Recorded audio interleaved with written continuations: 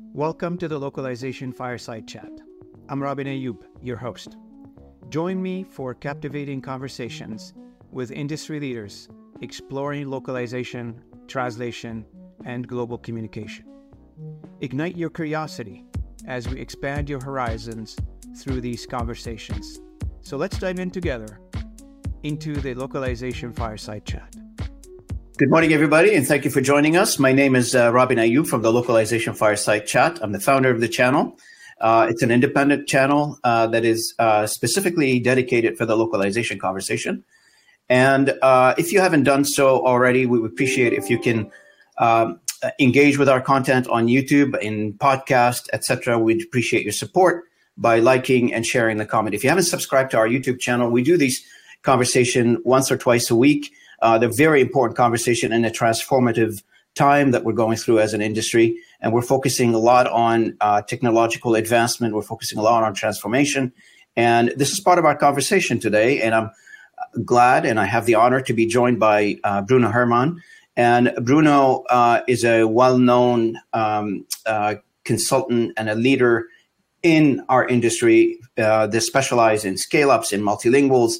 Also, Bruno have held several key positions with several key large companies that has, and I let him talk a little bit about himself here in a bit of an intro. I won't do him justice in doing his bio. He's more interested in interesting when he says it when telling his story. Now, for those of you who are interested in another conversation I've done with Bruno on this channel, please go back to our previous episodes that we recorded with Bruno. It was a very interesting conversation. It was my first conversation with Bruno. So first, welcome, Bruno, to our channel. Welcome to the conversation. Nice to have you with us. How are things in Belgium? Thanks, Robin. Thanks for having me. Things in Belgium are good, except the weather, but that's usual. It rains, so no worries about that. And I'm really glad that we have this second conversation just to dive deeper into some very exciting topics. So you mentioned about my story. So my story actually started 30 years ago when I had my first jobs as a project manager and as a linguist in translation localization agencies. So I started just 30 years ago this year. So this is my birthday in a way. And so I spent quite a number of interesting years at that time, of course, because translation localization was also, became more important with the development of the internet. So it was a very, I would say, exciting time just to be in those agencies.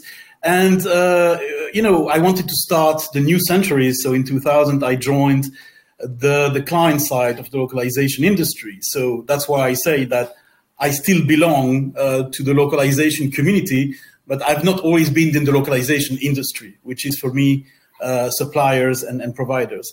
So in 2000, as I said, I moved to the client side of the industry. I started working for a big tech company that was called at that time Compaq, and then it was acquired by HP. So I spent several years at HP.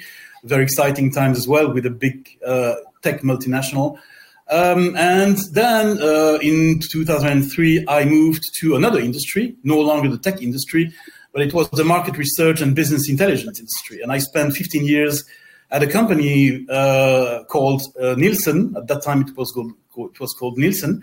And I spent 15 years, which I never thought I would be doing, but I did it because there was so much to do in terms of product management, marketing management, but also content management. And I can refer to some of that experience during the conversation.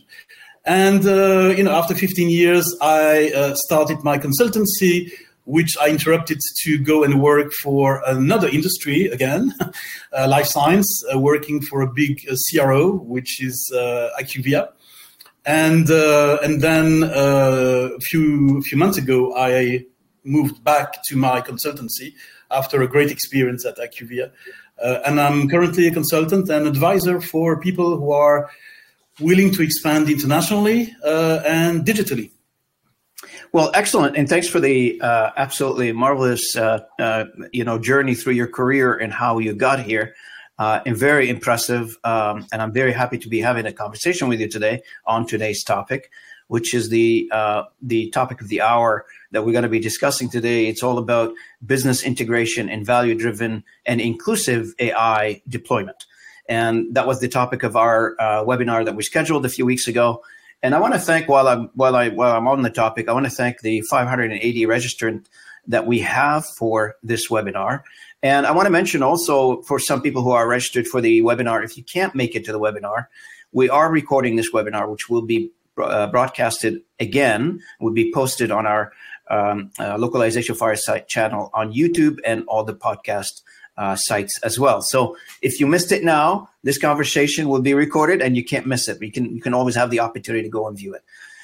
Thanks again for everybody who registered. We welcome you to the channel, welcome you to the conversation today. As we go through the conversation, Bruno and I, and if you are watching us on LinkedIn live, if you have a comment, if you have a question, please put them in the comment section in the LinkedIn live section. And Bruno and I will be reading those comments and we'll respond to your questions accordingly. So thanks again for everybody. Let's dive in.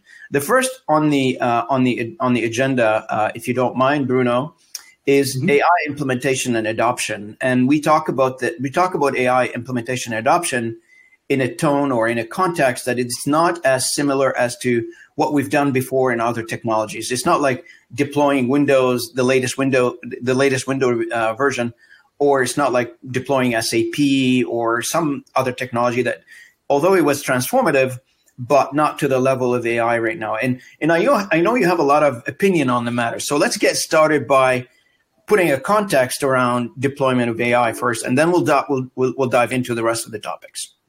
Yeah, absolutely. Absolutely. And you're absolutely right. AI is a game changer. It's not the first one, but it's probably more profound and more extended than previous game changers. In multiple ways, because you mentioned, of course, implementation and adoption.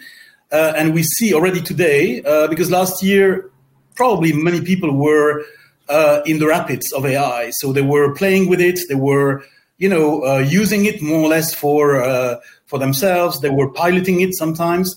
But this year, in my opinion, and it seems to be confirmed by some experience that I'm having now, it's going to be the year of implementation and value and also inclusion.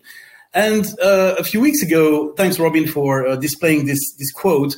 A few weeks ago, I found this quote on LinkedIn, and I said to myself, I wish I could have said that myself, because it really contains what, the challenge and the opportunity with AI is all about. And if you read that quote, you are going to say, yeah, of course, this is something that we see today. But, Cedal is using keywords, which I think should be in the strategy, AI-driven strategy of any organization. When you read that, there is a demand for new mindsets, tool sets, skill sets, and upskilling. You have here, with those keywords, you have exactly, in my opinion and in my experience currently with my clients, the combination that is going to make, AI value-driven and inclusive, which is the people, the humans, the operations, so the processes, the workflows, and technology. So you have those three major components. And of course, the challenge and the opportunity at the same time is how to balance and how to combine these, components between humans, processes, and technology.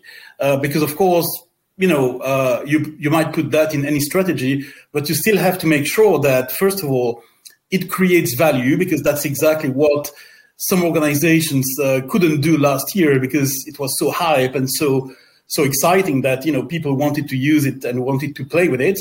So yes, now it's time to link it to value creation for the business and value creation for the customers. So we'll talk about that a bit later, and also to make it inclusive. I insist on this word as well, because we've seen that in previous stages of digital transformation. Sometimes there is a divide, or there are some people left behind or not really engaged in the change. And I think AI, to be successful, will not only depend on technology, as I said before, but it will depend on people, humans, downstream for implementation and for adoption, which is key, but also, upstream when people need to actually make sure that data feeding and training AI is going to be right, is going to be relevant. So humans are going to be important across or throughout the AI journey. So it's not going to be, one or the other. It's going to be the one and the other. So that's really, there is no or for me in the strategy. So I really love this quote for that reason, because it summarizes what, people in charge of AI-driven strategies or simply of AI evangelism should be really have in mind, that it's going to be really a combination of mindset, tool sets, and skill sets. That's really important. Absolutely. And the other thing that you touched on, Robin, is of course that it's profound, because everybody, and I read a very interesting article a few days ago about that, there is an expectation in most organizations deploying AI that the training curve is going to be longer with AI than it was with other technologies before. So we have to be ready for that. And obviously, this relates again to the human side of AI, which is inclusion, and the business side, which is value creation. So before probably we dig too far down the road in the topics that we have to discuss today, Bruno, and just a reminder for our listeners and our audience, this is a fireside chat again. So Bruno and I will ask ourselves questions, answer them, take questions from the audience, etc. So it is not a one-way conversation. It's a bit more a give or take between two individuals who loves this topic and would love to engage in the conversation on this topic. So one of the obvious things before we dive into it, and it's on everybody's mind, is it, and I'd love to get your take on this, is it your idea, or is it your understanding, where are you on the thought that says, are we exaggerating the benefit of AI too early, or are we on par? Are we behind? Where are we because I'm noticing conversations around AI that I think ahead of ourselves a little bit. I feel that's my personal feeling. Yeah, that's a very good question. And I'm afraid there is no single answer to your question, because it depends on where you are, on which type of organization you are, on which industry you are. So it always depends on business factors or on business objectives, for that matter, that can be quite different depending on the industry. I think if I had to give you one answer, one unified answer to your question, I would say that we are in the beginning of the journey. So we are not sort of down the road yet. We are in the beginning. As I said, last year, it was the year of excitement and hype.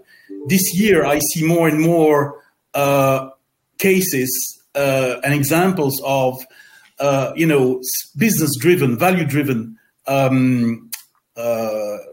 experiments, or even implementation. But I think the other thing which is very challenging with AI is that what you and I were going to talk about today might be outdated next month, because everything is changing so fast. Then what we are saying today might be outdated, and not even next month. It might be outdated next week. So this is, of course, why I would consider, just to be on the safe side and just to be on the pragmatic side, that we are in the beginning of the journey, and the benefits that we see today are probably just a limited number of benefits, just because this journey is going to last for some time. Also from a human side and from a technology side, but we are going to talk about that a bit later. But really, what I would like to avoid for myself and for the people I'm working with is that we run before being able to walk, if you know what I mean. So that's a mistake that I've seen many times before, not just for AI, by the way, but for other type of big major changes. Is that some organizations sometimes they rush and they sort of have to make steps back, which is even more cost and time, which is even less, by the way, which is even less cost and time effective, because, when you make a step back, you have to, of course, spend more time and more money. And AI is very expensive, so we know that with AI. So for that reason as well, I would sort of be, cautious, but I would say dynamically cautious, so that when there is an opportunity, let's do it. Let's target some quick wins. Let's make sure that we can demonstrate the benefits, because I know some people are still skeptical or pushing back. So it's important also to demonstrate and to deliver on the promises. So, to a lot of people, like especially in the localization industry, when they hear the word AI, I guess we need to put some context around what we're talking about, right? Mm-hmm. So when they hear the word AI, they automatically thinking, oh, I've got MT, so I got machine translation, I should be fine now.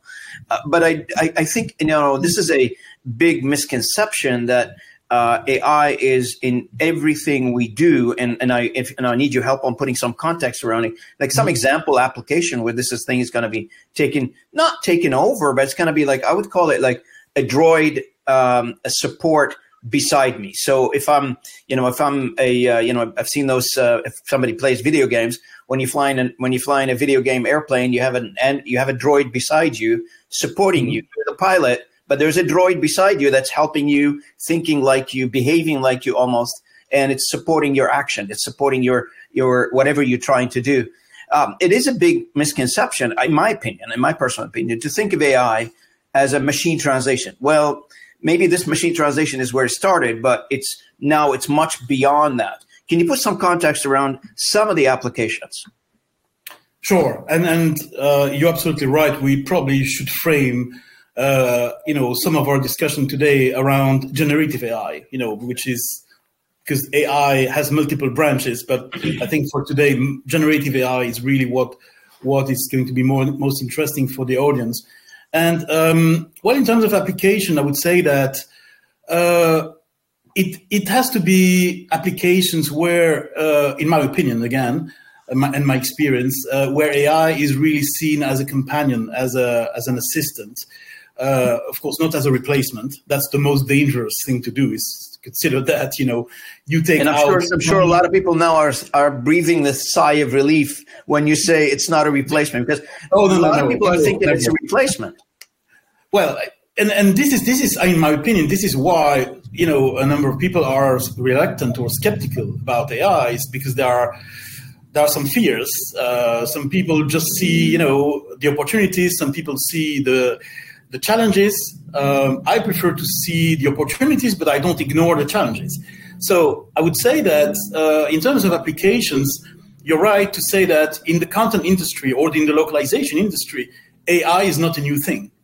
Machine translation is there to show it. It started years and years ago. So the content industry and the localization industry have a benefit, have an advantage compared to other industries where AI is new or is more recent. So I think that for people who are in those industries, there is really a card to play, an important card to play, which is the experience that has been built with machine translation or with other type of AI-driven content tools. And I think that also there is a way to sort of ease the anxiety by, linking or explaining first, and then linking what AI will do. For instance, what it will do, what it will improve in terms of, multilingual content generation, multilingual content creation, multilingual content validation. I think, there is a parallel that I could make here between what, AI brought to another industry, which I know quite well, which is BI. It's just one letter of difference, business intelligence. I spent 15 years of my life in a BI company, and I worked with data scientists, I worked with data management people, and I was watching and, of course, working with them, and I'd observed what they were doing in terms of, improving data management with more automation, more and more automation. More. Of course, it went through several stages like RPA, for those who know what data management is. And of course, I can make a parallel now with what the content and the localization industries can do with it, which is to say, we have a number of activities, we have a number of tasks to perform for ourselves and for our clients. So how can we stay relevant? How can we be creating value for these clients or for our organizations? And I think that there is a way to say that, well, if you think about, for instance, multilingual content generation, there is still today a question in some organizations I know, which is, do we still keep managing multilingual content with a TMS, with translation memories, with machine translation, or do we move to some sort of post TMS area? And I think, the answer is quite complicated because it depends on many factors. But I think that if you are in the localization industry or the content industry, if you can identify some wins in terms of productivity, in terms of safety, sometimes, in terms of speed, then you can really target where AI is going to be important. And I can give an example for instance, multilingual content validation. So today, in a number of workflows, you have, of course, the translation, the localization, and you have a QC, QA phase.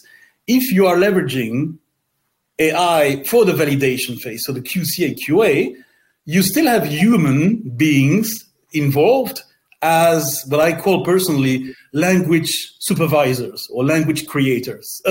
Language curators. But they work with AI because they can work much faster. They can use AI to check the amount of content more quickly than just themselves doing it, I would say, on a more traditional basis, on a more human basis. And that's where AI becomes the companion of the human, where the human can really tap into one benefit of AI, which is speed, which is the processing of information. And the human can apply that to the task of checking content in multiple languages, and AI will help this, what I call, again, language curator or language supervisor, detect issues and correct issues. And of course, the benefit will still be there because the person keeps his job as a checker of content, but it does it better and faster thanks to AI. This is just one example. And I want to thank Don De Palma, who just sent us a little note on our stream here.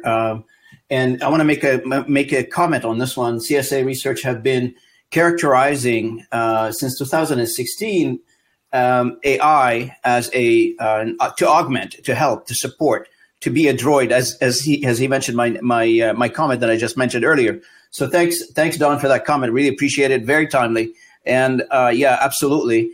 It is to augment, and just to calm people down. Your jobs are going to be evolving, and we'll dig into the people aspect of AI deployment in a second here. But yeah, it's about the evolvement of the jobs and the evolution of our profession and how we do work and how do we.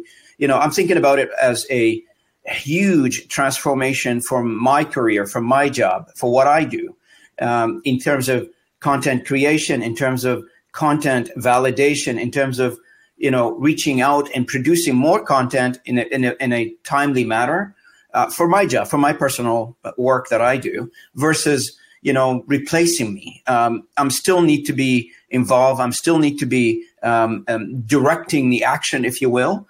But there's a huge, for the amount of individuals who signed up for this event, and some of them I've known and I've talked to before, and some of them have expressed the fear of AI replacing people.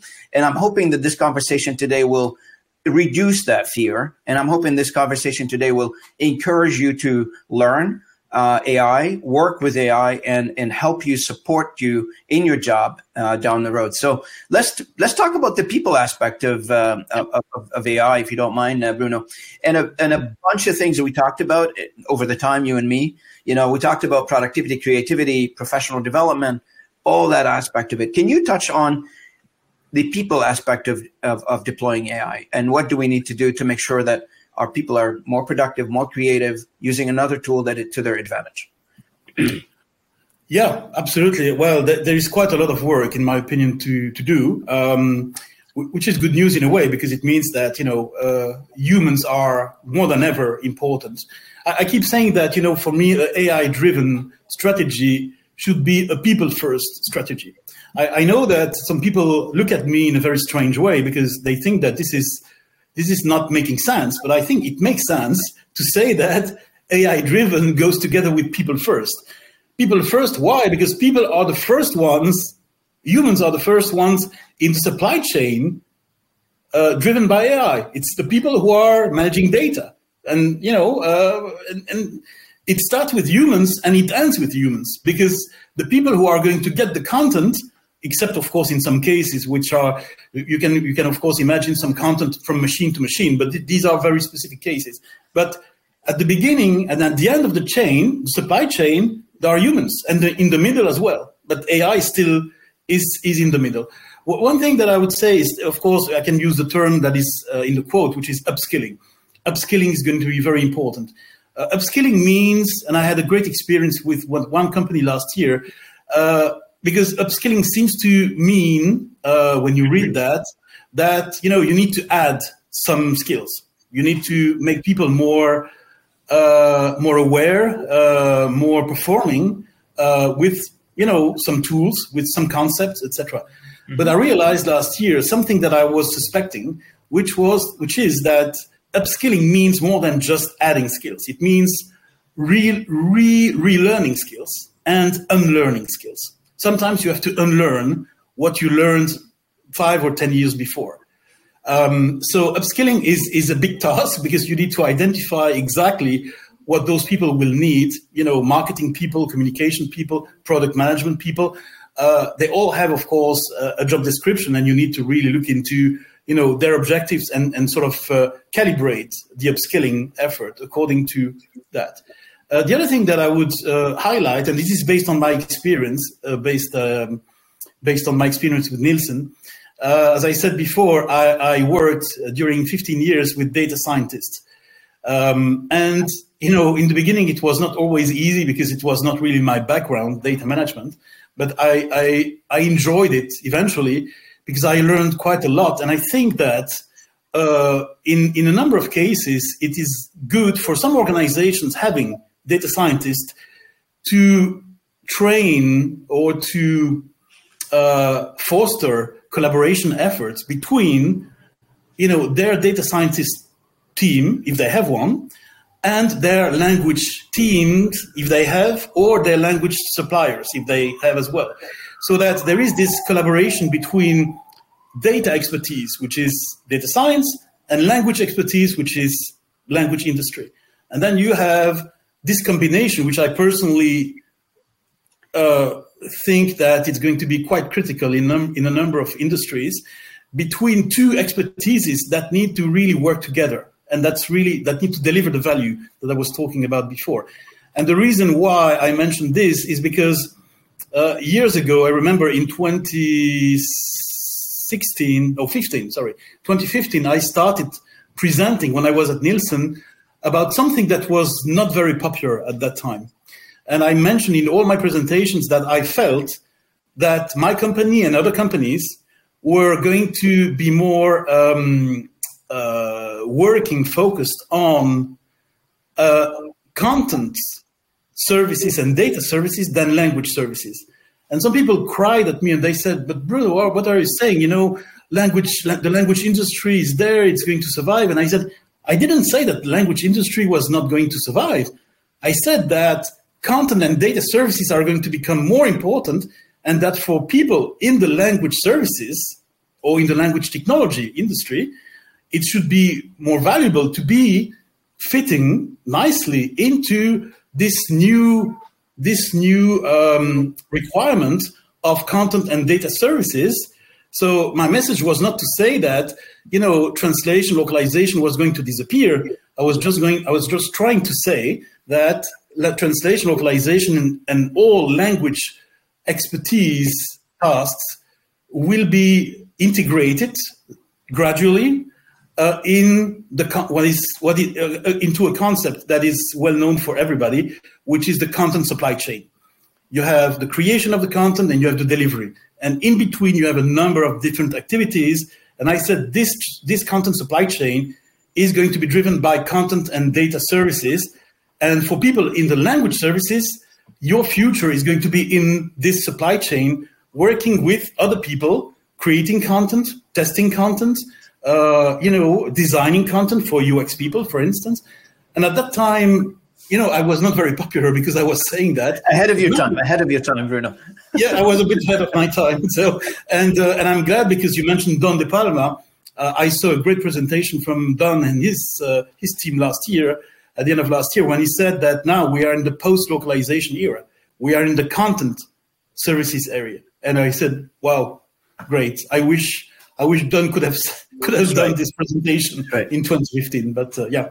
Absolutely. And you bring up a very, very good topic, which is the post era that we are in, and what is that going to look like? And I always think about that because it's because once you understand the capability of the technology and you understand that we are pretty much on the ground floor right now, maybe a little above the ground floor, but we're not really at the top yet in terms of adopting the technology, harnessing the technology, taking advantage of what the technology can do for us.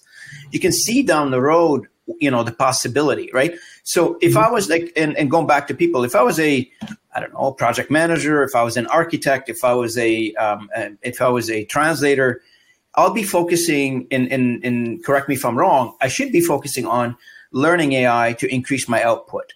If I was a project manager or a translator, we still work in an industry. It's pretty much in the legacy world, if I can use that characterization. But we still think like metrics, right? So one of the metrics is output per translator per day. Still some and the industry standard still around between 1,800 to 2,000 words a day.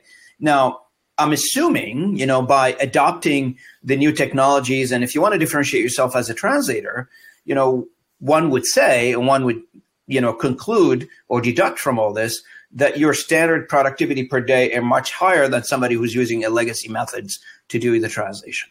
If you're a project manager and you're using AI, you can increase your, the amount of communication you're doing internally and externally, effective communication. You can generate ideas on how to reach out to people. You can do a lot more summarization of your reports that you want to send to your customers. There's a lot more application you can engage as a project manager to do a lot more with a less effort. So the implication here is from today until like whenever people learn, and again, depends on the individual, depends on the people ability to learn and adapt. I'm not saying this will be equal to everybody, far from be it. People learn on their own, on their own schedule, on their own ability, and people do with the technology what their ability allows them to do with the technology, right? So some people are afraid of it. They don't want to learn it. Some people, they absorb it like me. I stay up all night trying to figure out what to do next with this thing. But some people are just afraid of it. No, and that's a great point. And I would say that for the people side of AI, but also for the process side and the technology side, there is one thing that is quite important, which is, as I said before, is not to run before being able to walk. And one thing that I noticed last year as well, and I still notice today the same thing, but probably it's going to be less obvious now, that some organizations, because of AI promises, they want to go to implementation and adoption too quickly or too far sometimes.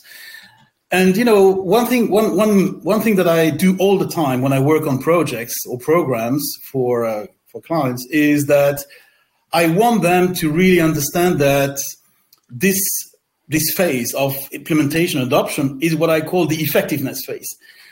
Before that, for me, there are two crucial phases. There is the audit phase, where you actually just make the assessment of what you have or what you don't have today. And again, in terms of human resources, processes, and technology. Once the audit is done, completed, then you move to what I call the readiness phase. How can you make yourself and your organization ready for what's going to be down the line, downstream, which is going to be implementation and adoption? And this is the critical phase, because of course, if you skip or if you don't meet one of those requirements, to be ready, not effective yet, just to be ready with your AI strategy or AI-driven strategy, you're going to probably move directly to implementation. You might have to make some steps back because you realize that you miss some skills in your teams. Too bad. You have to do it, and you have to go back. You missed some new processes to include in your workflow. Too bad. You have to go back to your workflow and change it.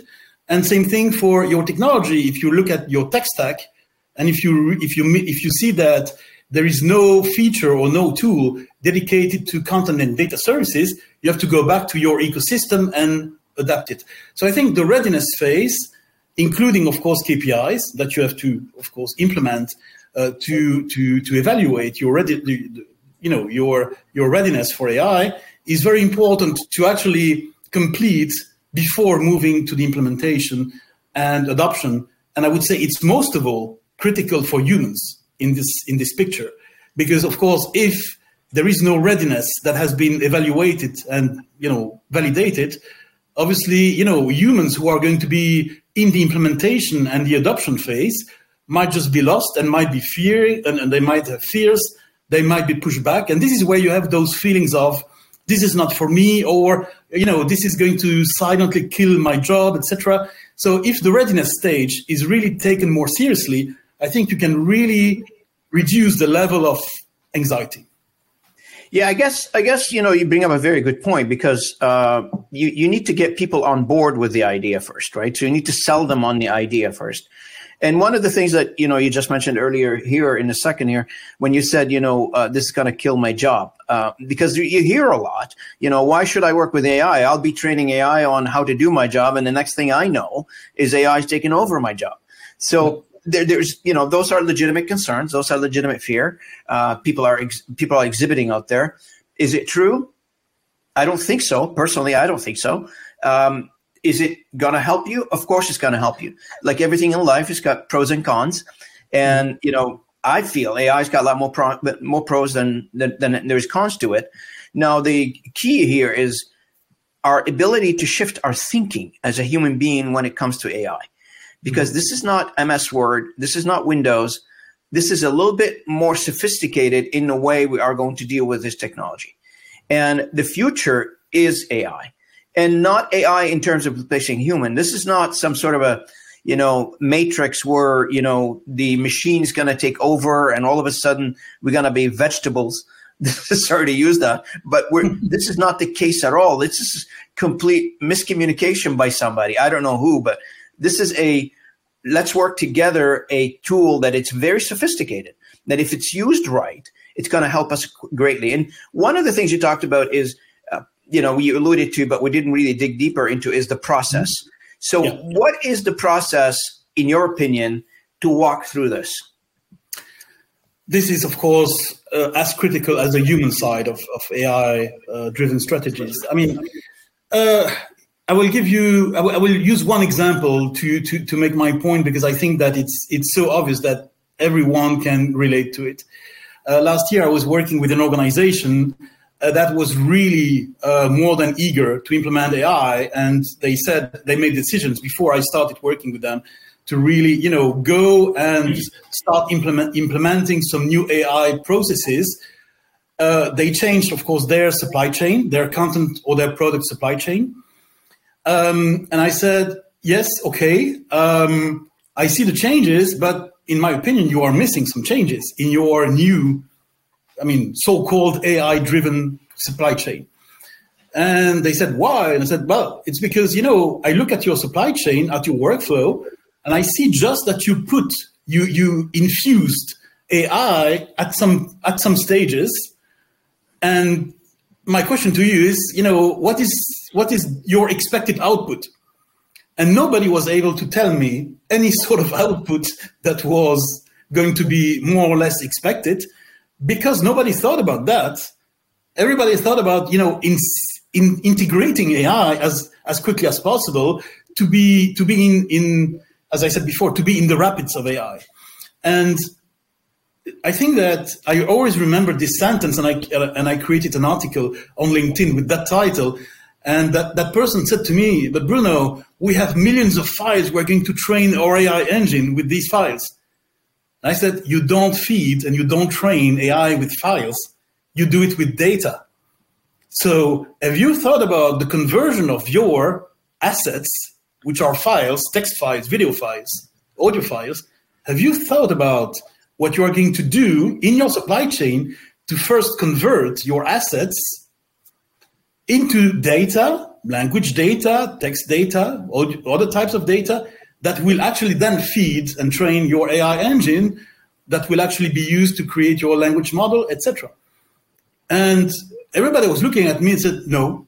I said, "Too bad, because in your adapted and so-called AI workflow, you should have thought about the difference between the previous, the pre-AI stage or the pre-AI era, where people were transactioning files.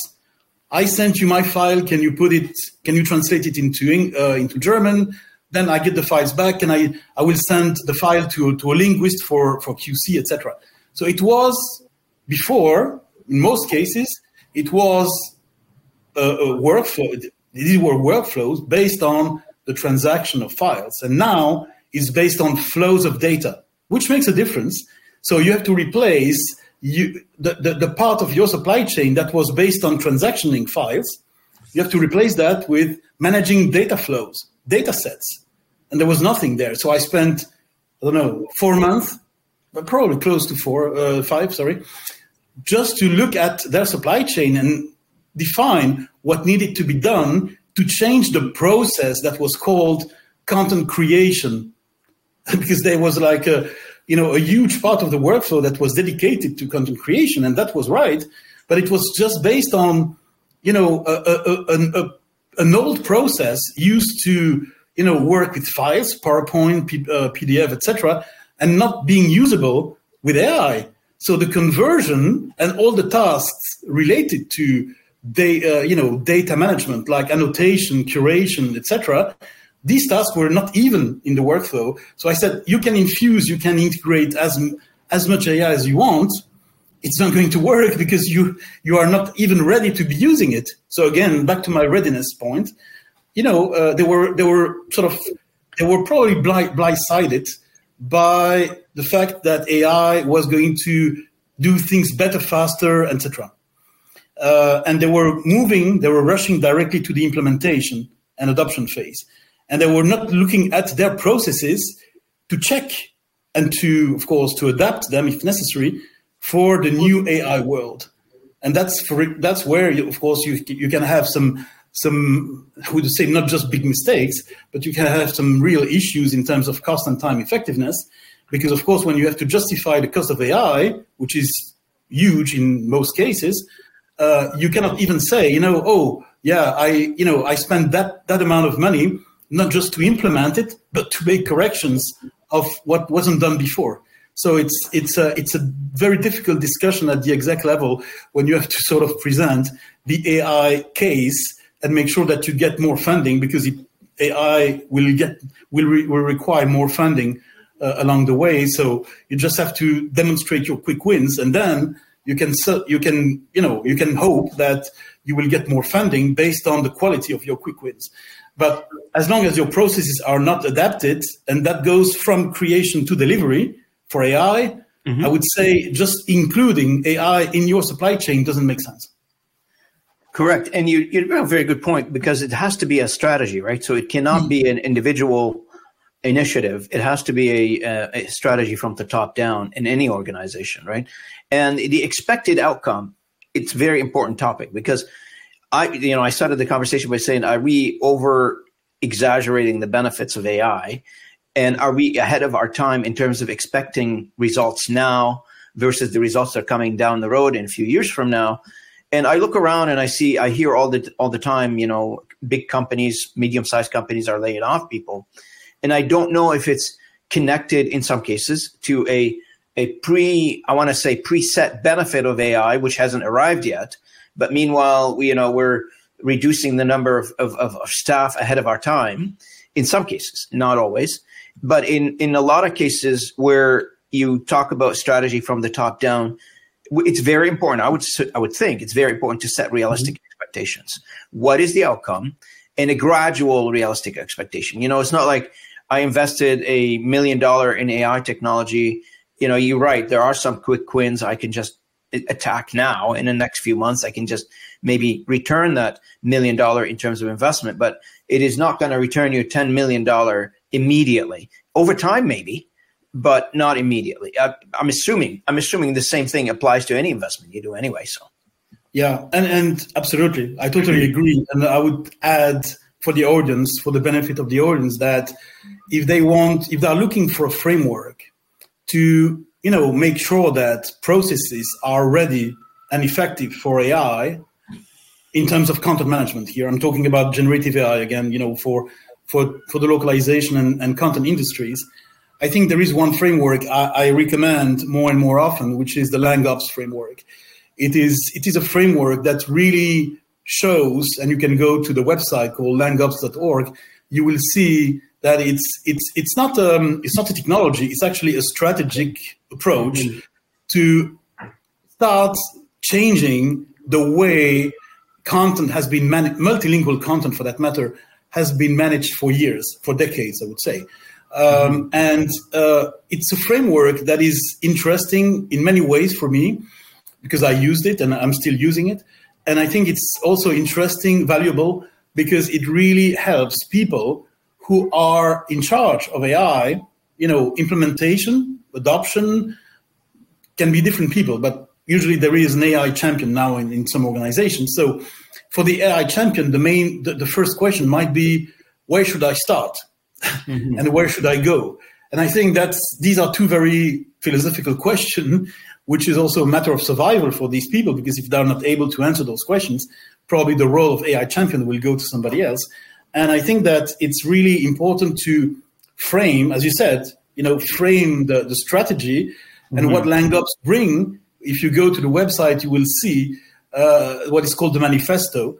And you will see that in this manifesto, there are a number of points related to humans, processes, and technology.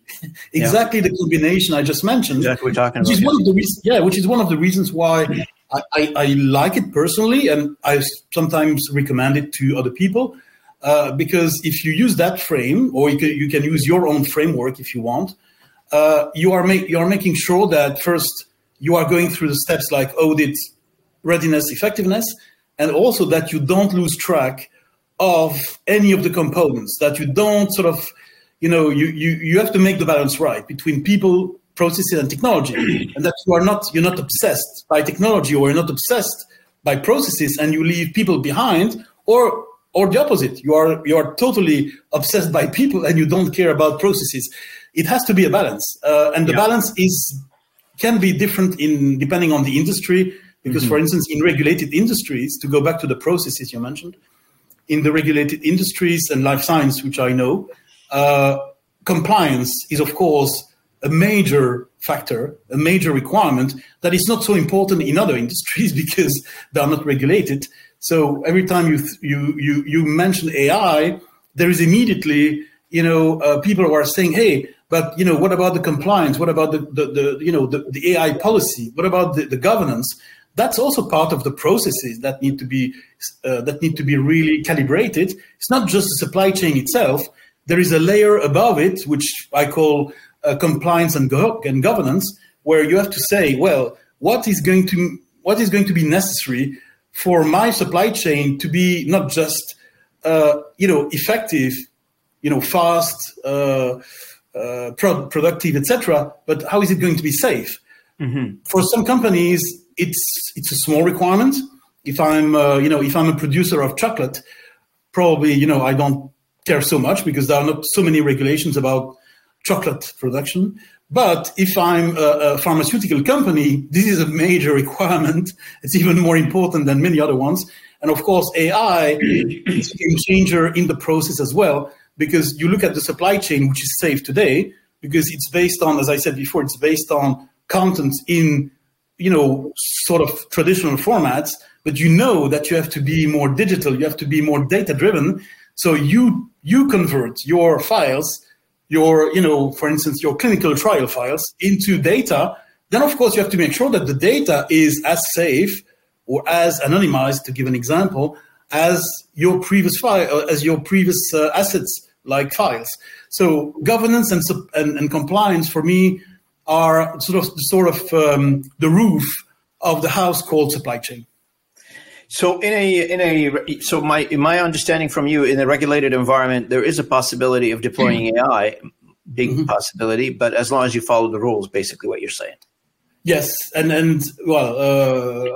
probably we shouldn't be too technical, but one of the reasons why you see today some organizations deciding to create their language models, because they don't believe in generalist language models, they want to have custom language models. One of the reasons might be cost, of course, sometimes, but one of the reasons I know, because I'm working on the project as we speak now on this, is because they want to be safe. They don't want to find their content in a generalist model, because, of course, when it's life science, it's heavily regulated, and you cannot do whatever you want. You have to be not just correct, but you have to be also compliant with all the regulations.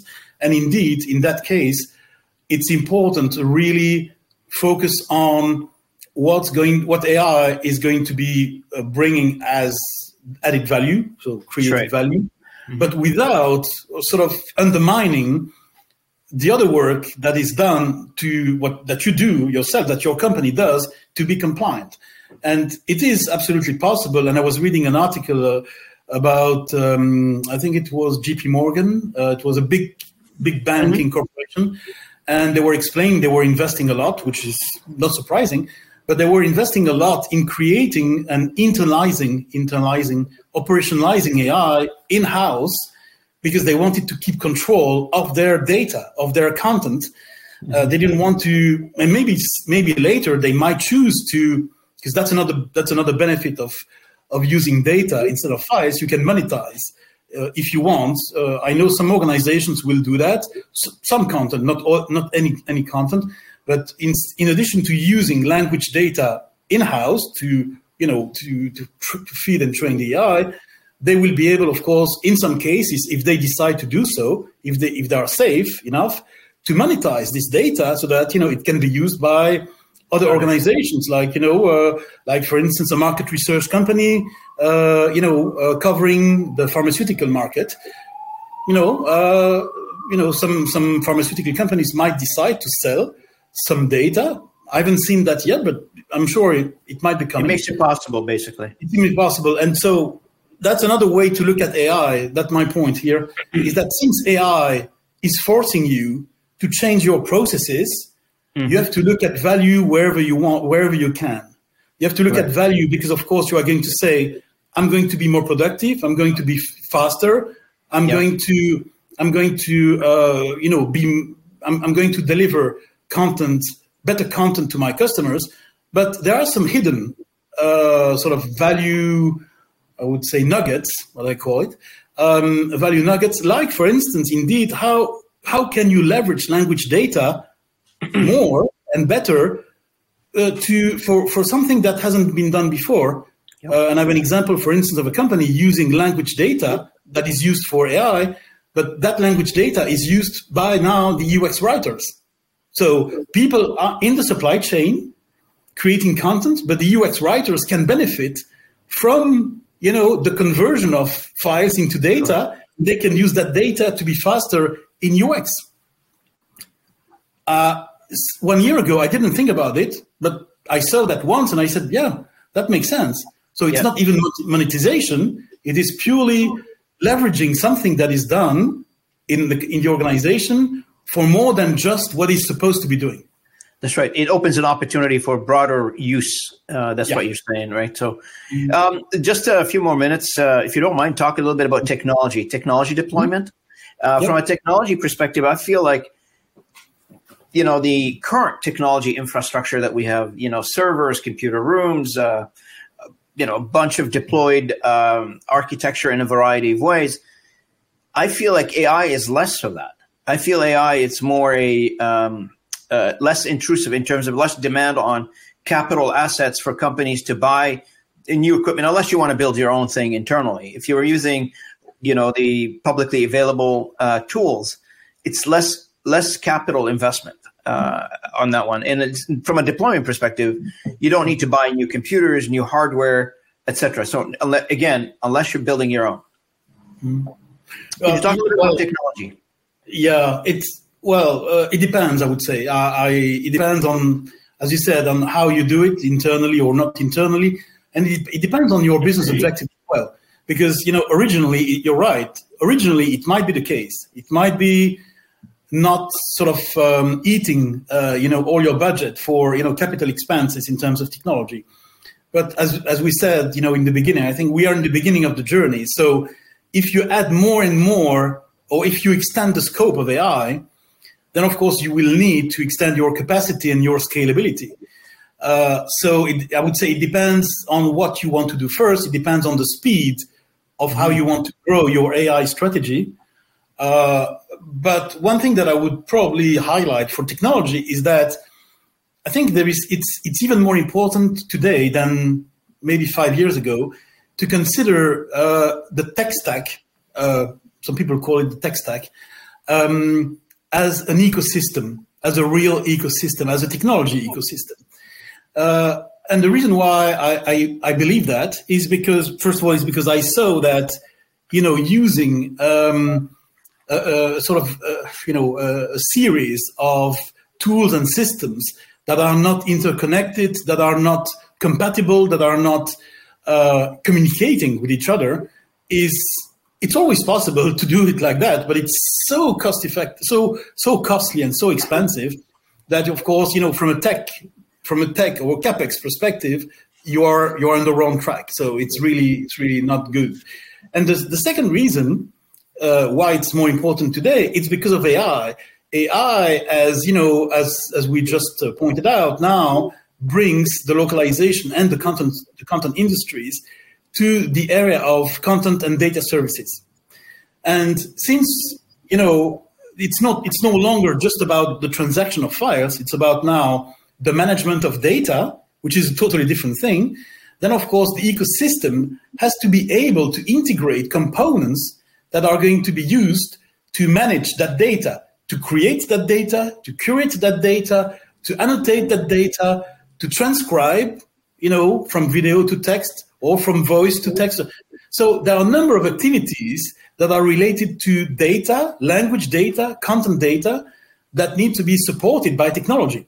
And in a number of cases, some systems, some content management systems, or some translation management systems today will have to be, adapted. They have to be upgraded to still be part of the ecosystem. And that's why I think it would be not a mistake, but it would be counterproductive to keep managing the tech stack in bits, not in bits and pieces, but separately according to the different components. I think the view should be on the ecosystem and look at how the component, first of all, if all components are there, then first of all, but that's probably the easiest part, is to make your inventory of components. But the real challenge is to make sure that this ecosystem and all the integrated components are scalable, transparent, and interoperable. So that's really the three things. And I think for some organizations, it's a major challenge as well, because if there is no ecosystem that is going to be supporting, that's going to be enabling people to follow the right processes, then your human and process components will not work either. Well, no, this is very valuable, very wise, and thanks for the conversation today. We're coming up to the hour, Bruno. This is a topic that we could talk about for a few days. To be honest with you, it's a very interesting and a very exciting topic. It depends on which side of the fence you're on when it comes to that thinking. But to me and to you, we feel passionate about this topic. We love talking about it, and we've had several conversations over this past few months about it. So. Just final thoughts on the conversation today. Anything that you like to recommend for our audience and for the future viewers of this channel on the topic of AI deployment?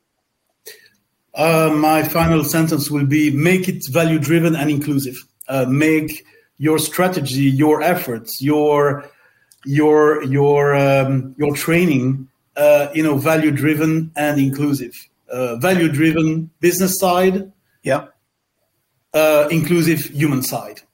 And yeah, absolutely, Bruno. Like from my side as well, I want to make sure that people understand that this is not something scary. This is something really exciting for humanity, for all of us. It's going to help us quite a bit on a variety of ways. Bring the people along on the journey of adopting AI. Bring them along in terms of training them, in terms of preparing them, in terms of upskilling them, as Bruno said earlier. And on the expectation side, set the bar a little lower than aggressive up, because that's going to take you a while. Large companies generally don't move quickly; they move slowly. You got to keep that into perspective. So, from me, Bruno, I want to thank you guys for attending. For everybody who has attended today's session, for those of you who did not have a chance to attend, obviously LinkedIn will keep that alive a little bit for us. So if you guys want to click on it and click on the episode, on the discussion, and view it at your own leisure, feel free to do that. I will be editing and I will be posting this particular episode on our Localization Fireside channel on YouTube. Please feel free to look us up, subscribe to the channel if you haven't done so already. And also on podcast. So this will also be in an audio version as well. Feel free to look us up on your favorite podcast channels, Spotify, Apple, etc. So I look forward to having this conversation again with Bruno. Bruno, thanks again. And thank you. From Canada and Belgium, to everybody who attended today. And look forward to seeing you in the future, everybody. Thank you so much for attending. Thank you. Thanks for tuning in to the Localization Fireside Chat. Take the warmth of knowledge and renewed cultural passion with you. Keep exploring, stay curious, and until next time, this is Robin Ayoub. Keep those global conversations alive.